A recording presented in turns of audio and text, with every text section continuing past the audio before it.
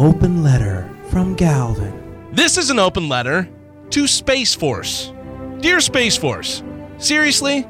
Listen, I know a lot of people think Space Force is some sort of joke. I am not one of those people. Why do we need military in space? Good question. It probably would have been better if you asked that back in 1982. Yeah, because that's when the Air Force Space Command was started. Yeah, we're already in space, fools! Of course, Space Command is just for launching satellites and doing surveillance, whereas the United States Space Force is going to be more for military operations in space, such as your Independence Day situations or your War of the Worlds outer space type battles for the galaxy stuff. We're America. We're the superpower here on Earth. So guess what? We're going to be the superpower in space. You think Russia has a space force? Or China? Do you think North Korea has a space force? Seriously, I'm asking, do you think they have a space force? Because that would really suck. That would be bad.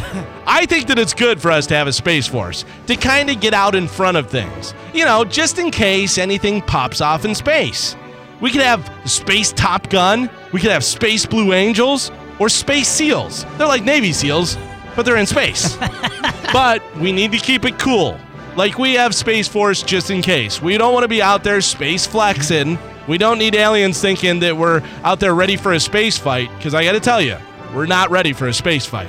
We just started the Space Force. We don't need to be going against aliens that are all used to living out there.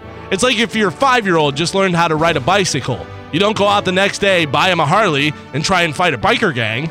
And now we can do like what they did where you join the military and they would pay for your college. How about this?